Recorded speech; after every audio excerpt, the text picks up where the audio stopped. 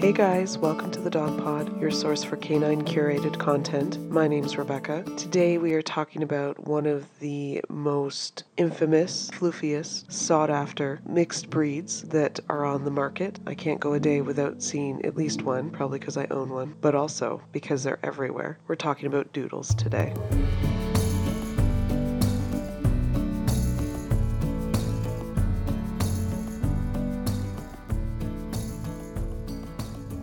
So one of the major issues with a Doodle is that they are just a mixed breed. So it's a dog that comes from a poodle mixed with another breed, and that is essentially two recognized breeds that are being mixed together, that one of them being poodle. Golden Doodles and Labradoodles are the most well-known, but there are many other mixes that are popping up all over the place every single day, it seems. We'll get to that list shortly. So the varying degree of poodle is part of the description of these dogs. In other words, some of them have 75% poodle in them, and that would be like a poodle mixed with a doodle in order to get that. And we'll get into some of the details around the differences between those. But this all is to say, doodles are not technically a breed. They're not recognized by the American Kennel Club, but most breeds start as mixes. So essentially when breeds were first established, it was the mixing of two known and established breeds, and over time they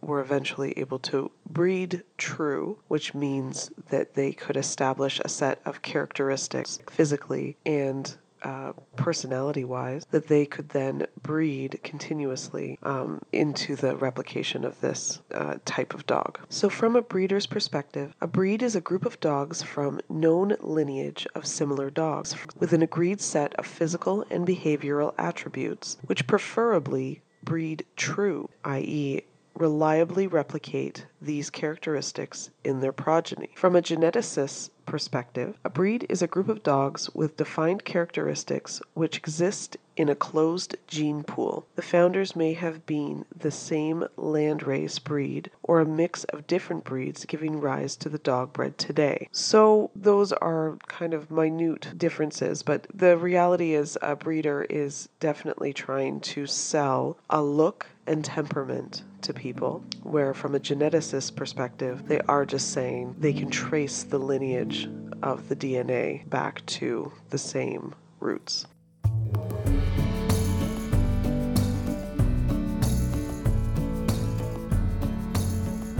So according to the Institute of Canine Biology, they actually quoted a description that they found on the UK Kennel Club, and I thought that this story was an interesting kind of breakdown as to how breeds even came to exist. So in 1859, the first formal dog show was held at Newcastle upon Tyne in Great Britain, sponsored by two shotgun makers and featuring only pointers and setters. John Henry Walsh, the editor of the Field magazine, was one of the judges. He later went on to found the Kennel Club. With the start of dog shows, the creation of dog breeds exploded. In 1800, there were only 15 designated breeds of dogs, but by 1865, that number had grown to more than 50, and it exploded to the triple digits soon after the Kennel Club was founded in 1873. In the Kennel Club, broad types of dogs were no longer allowed. Setters, pointers, hounds, terriers, and collies had to be sorted, segmented, cataloged, and segregated. Dog shows became a social scene, with the middle-class climbers purchasing purebred puppies to insinuate themselves up the social register. As one Victorian periodical noted, nobody now who is anybody can afford to be followed about by a mongrel dog. The rapid differentiation between show dogs and working dogs became more pronounced as time went on. Increasing numbers of people bought dogs, bred dogs, wrote standards, or changed them. Points were given for the set of a dog's tail, the colorful markings on their coat, the color of the eye, and even the dog's expression. By the turn of the 20th century, Kennel Club terriers were no longer expected to go around or even chase a rat. Most Kennel Club retrievers fetched nothing bigger than a ball, while owning a Kennel Club pointer or setter was more likely a fashion statement than the mark of a sportsman. So you can see that the breeding process and the creation of breeds was really just about establishing yourself in the social hierarchy, and that's where this all comes from. And we still experience that on some level to this day. When you look at purebred dogs, there are a lot of people who are still getting them for the prestige, the look, the style, the connotation that that dog has, as opposed to purchasing it for its temperament, demeanor, and the way that it incorporates into their lives. Breeds still stand for a lot within our society today and still seem to hold a lot of the prestige that they did originally when they were created in the late 1800s.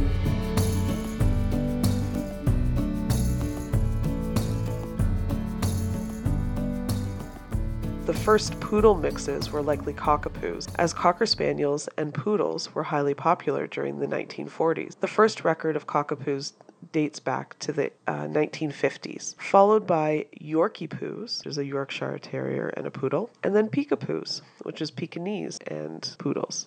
So Wally Conroy was the puppy breeding manager at the Royal Guide Dog Association of Australia in the 1980s. He crossed a poodle with a Labrador Retriever in the hopes that he would create a dog with the positive traits of both that was also non-shedding, as he was creating guide dogs, this time specifically for a woman who was blind and her husband was allergic to dogs. So knowing that poodles had this non-shedding characteristic to their fur, he thought, can I get a dog that has the qualities of a Labrador Retriever plus the non-shedding attributes of a poodle? Conron faced resistance from prospective owners at this time for these new breed dogs, since it wasn't a purebred dog. So he told the PR team at the Royal Guide Dog Association of Australia that they should announce that they had created a new breed called a Labradoodle. So this gimmick worked, and the Royal Guide Dog Association of Australia became inundated with people interested in fostering and adopting these new wonder dogs that don't shed. So this is Wally Conron. He has been somewhat infamous in this story in that he seems to now regret is this moment where he made the choice here. So Conron was definitely in the business of breeding Labrador Retrievers originally, and he was breeding them for their temperament and their ability to be trained to be guide dogs for blind people. So he was definitely invested in this idea of a breed producing a standard temperament and traits that he could then work with. And he found that the results were fairly varied for Labradoodles. So, and I do think this is true for genetics in general, that they're not entirely predictable. There's always, you're always going to find a lazy version in the working dogs. Even for Conron, he found some doodles were great as guide dogs, but others lacked the attentiveness or were not personable enough for all situations. And he's quoted as saying, for every perfect one, you're going to find a lot of crazy ones. And if you know doodles today, I would definitely say that. I think there are a lot of crazy ones out there. So there's a lot of variability in this designer breed. Also in an article from treehugger.com, they did an article on doodles in May this year, and they say he discovered their personalities and working ability varied from dog to dog. Even their coats were different, ranging from curly to wavy to straight, with some shedding more than others. And myself owning a doodle, I know this just because a lot of people will ask me this. My dog has really long fur. They ask how much he sheds, and he very lightly sheds. It's almost the same way we would lose hair, essentially. So he doesn't go through the process of per season losing a whole undercoat of fur. He's just constantly losing a little bit of fur. And that is not consistent across all doodles. So it just depends on where the DNA lands. I don't think you can guarantee that a doodle is going to be non-shedding. There's quite a few that do shed. There's quite a few that do have, like they say, the varied coat. The coat on my doodle, for instance, is straight/wavy in a lot of areas, and most or many doodles have a very, very curly coat and very tight curls that are often prone to matting. So in this same article from treehugger.com, Conron said that creating Labradoodles was his life's regret. Quote, "I opened a Pandora box and released a Frankenstein monster," he said on Australia's Broadcasting Corporation's podcast, Sum of All Parts. Why people are breeding them today, I haven't got a clue.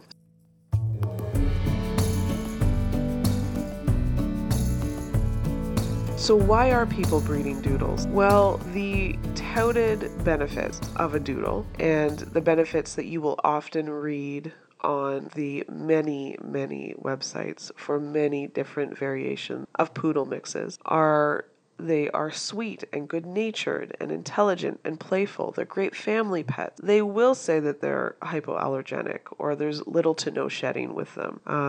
And often the benefits that are pushed for these dogs that are a mixed breed or a mix between two known breeds is that you are able to avoid a lot of the pitfalls physically that might come out of some of these breeds. Knowing that there's physical issues that are built into some of these breeds because they have been bred so long, they can often avoid those issues by breeding with another breed and thus creating a stronger DNA strain. That's the idea. So the hope is by mixing the breeds that you're actually strengthening the DNA and filling in the gaps of the potential pitfalls of a breed with another breed. So one of the other reasons why I think doodles are doing so well and are so sought after is because there's a lot of variety in them, in their look, in their size. They, as much as we are coming from a history of trying to breed a very specific look and temperament into a dog, I think there is part of doodles that is the kind of uniqueness of them, even though they are all fairly similar. So essentially,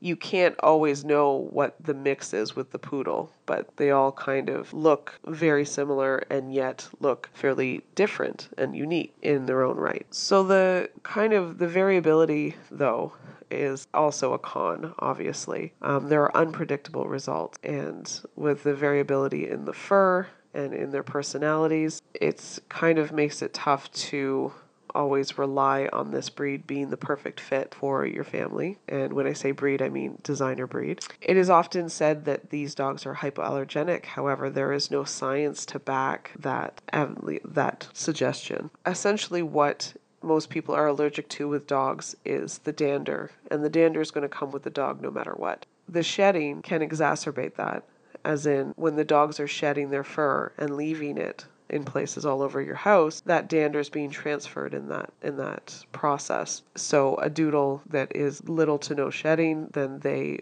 definitely would not have that spread all over the house. But the dog itself is still carrying dander, and thus that those allergens are still being carried by the dog, essentially. One of the big pitfalls of owning a doodle that potentially a lot of people don't necessarily take into account is that they need a lot of grooming. So having that, the fur with the really tight curls and a lot of fur often, they do need to be groomed quite rigorously and quite often. So keeping up with that can be a lot of money and or time.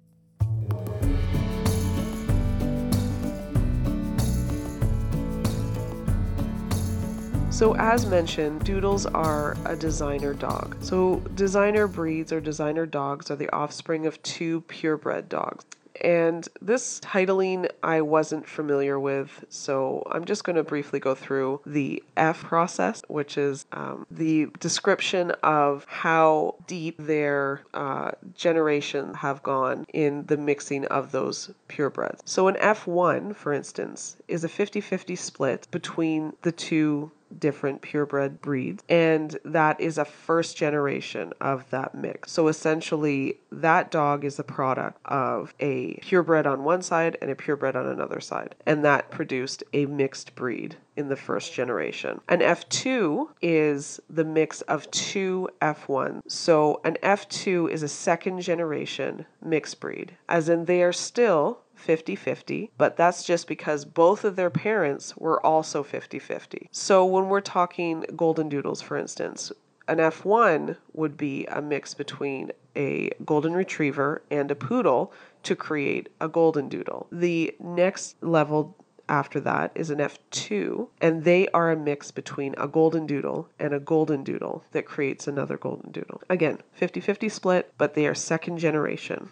And an F3 is again an F2 plus an F2 in the third generation. So that is again a 50-50 split. Now we have even different splits within that. So for instance, an F1B is a back cross puppy. So they have a 25-75 split. That means that often it is in the case of doodles, they will take a golden doodle and mix it with a poodle, and that's an F1B. So it's a first generation of a back cross, mixing back to a poodle again. So the offspring have 75% of one of the breeds. And there is even an F2B, which is an F1 plus an F1B. So that means you've taken a first generation, we're going to say just golden doodle in this case, a first generation golden doodle plus an F1B, which is the F1, which is a 25-75 split.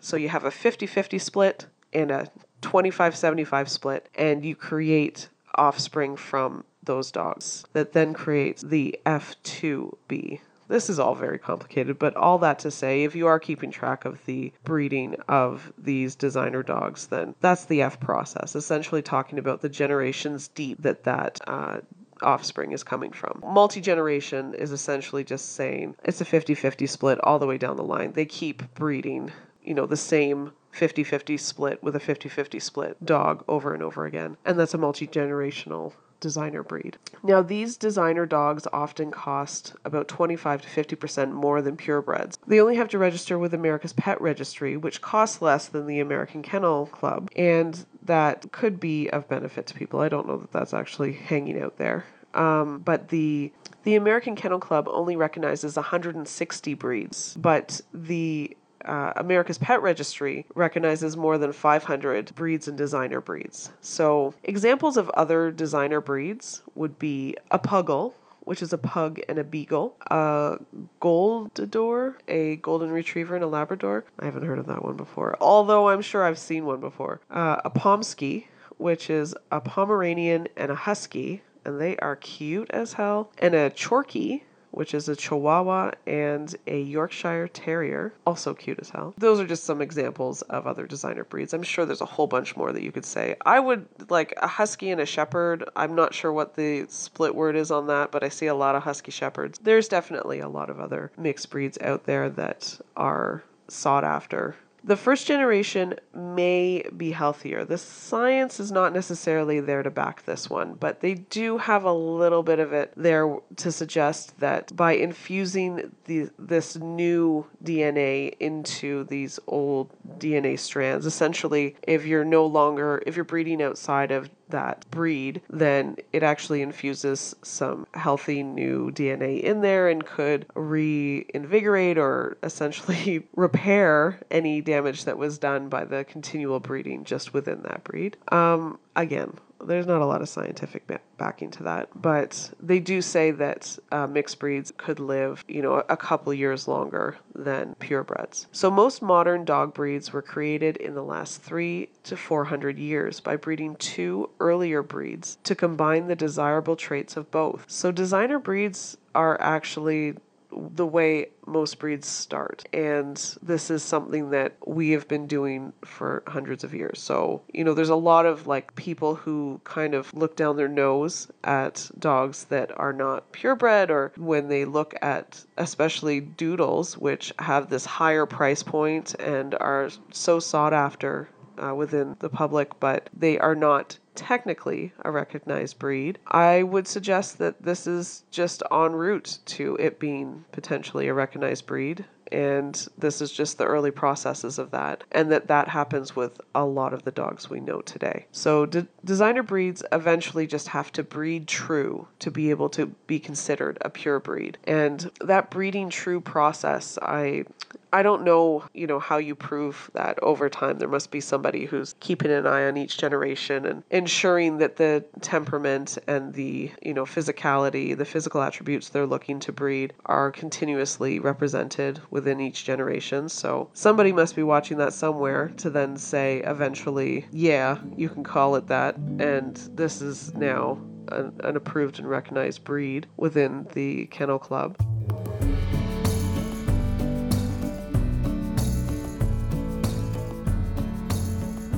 So all that to say that there's a lot of breeding going on with poodles out there, and I have a comprehensive list here if we can throw back to Forrest Gump and list off all the types of shrimp.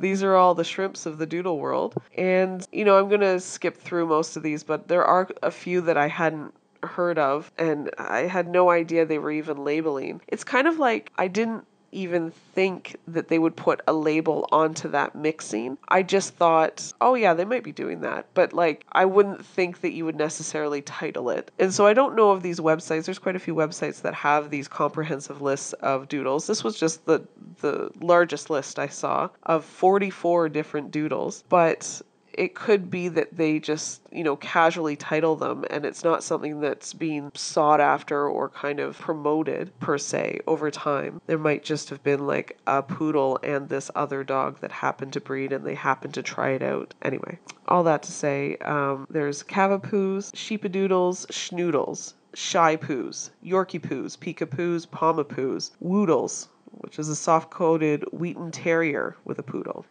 Saint Berdoodle, a Golden Doodle, a Labradoodle, a Bidoodle, which is a Bichon Frise with a poodle.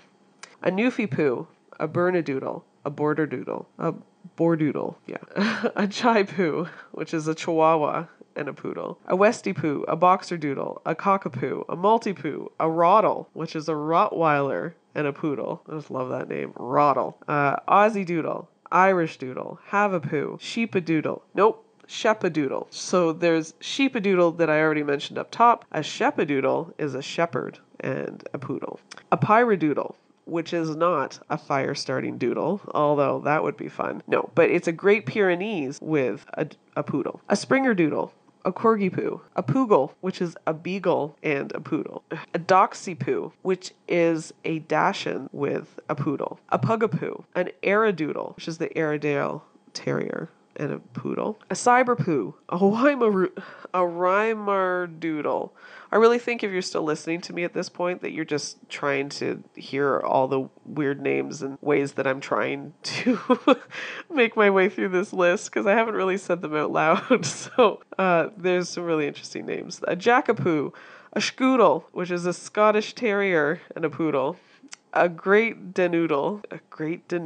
That's awesome. A Basset Toodle, an Eskipoo, which is an American Eskimo with a poodle. A Flandoodle, which is a Bouvier de Flanders. Oh, I haven't said these things out loud. And a poodle. A Mastidoodle, a Dalmadoodle, a Bordoodle. Say Bordoodle? They double. Yeah, there's only 43. Anyway, a Bordoodle and a Bolanoodle. So this is quite the list. You got a lot of choices out there for this mixed breed. And again, I think we're just kind of rolling the dice with how these guys are going to turn out physically, fur-wise, temperament-wise. And that is part of the fun when owning a dog. One of the things that I thought would be great with owning a doodle was the fact that I am allergic to dogs and cats. And so I still have to take allergy pills every single day. And Benny very rarely sheds. He leaves very little fur around the house. But it's definitely evident that I have dander in my space and that I'm always going to be dealing with that. It's less and it's more manageable for me. Another thing with doodles though is that they're dirty. They carry a lot of dirt in all of that fur that they have on their bodies. So they are a tough thing to manage on that other side. Even though they might not shed very much, they're going to be a dirty dog. But a lot of dogs are dirty. Anyway, all of that to say, I think that doodles are fantastic, and I walk a lot of doodles. I have what I call the poodle posse. So they are a little group of floofs that all seem to get along and jive well together, and I just love that. But I don't think that there is a guarantee on any of the traits that you are looking for in any dog at any point. Benny is a golden doodle, so I do see traits like he is very great with people people and with kids. He seems just to understand those things. He does not live in an environment that has children all the time, and yet he seems to just know how to do those things. But at the same time, he is a very sensitive dog. So I can't bring him into a lot of situations without having him either be scared or have an anxiety spike. So some of the kind of affable, easygoingness of the golden retriever is lost. And I don't know if that's coming from the poodle or if that's just that's how my guy turned out.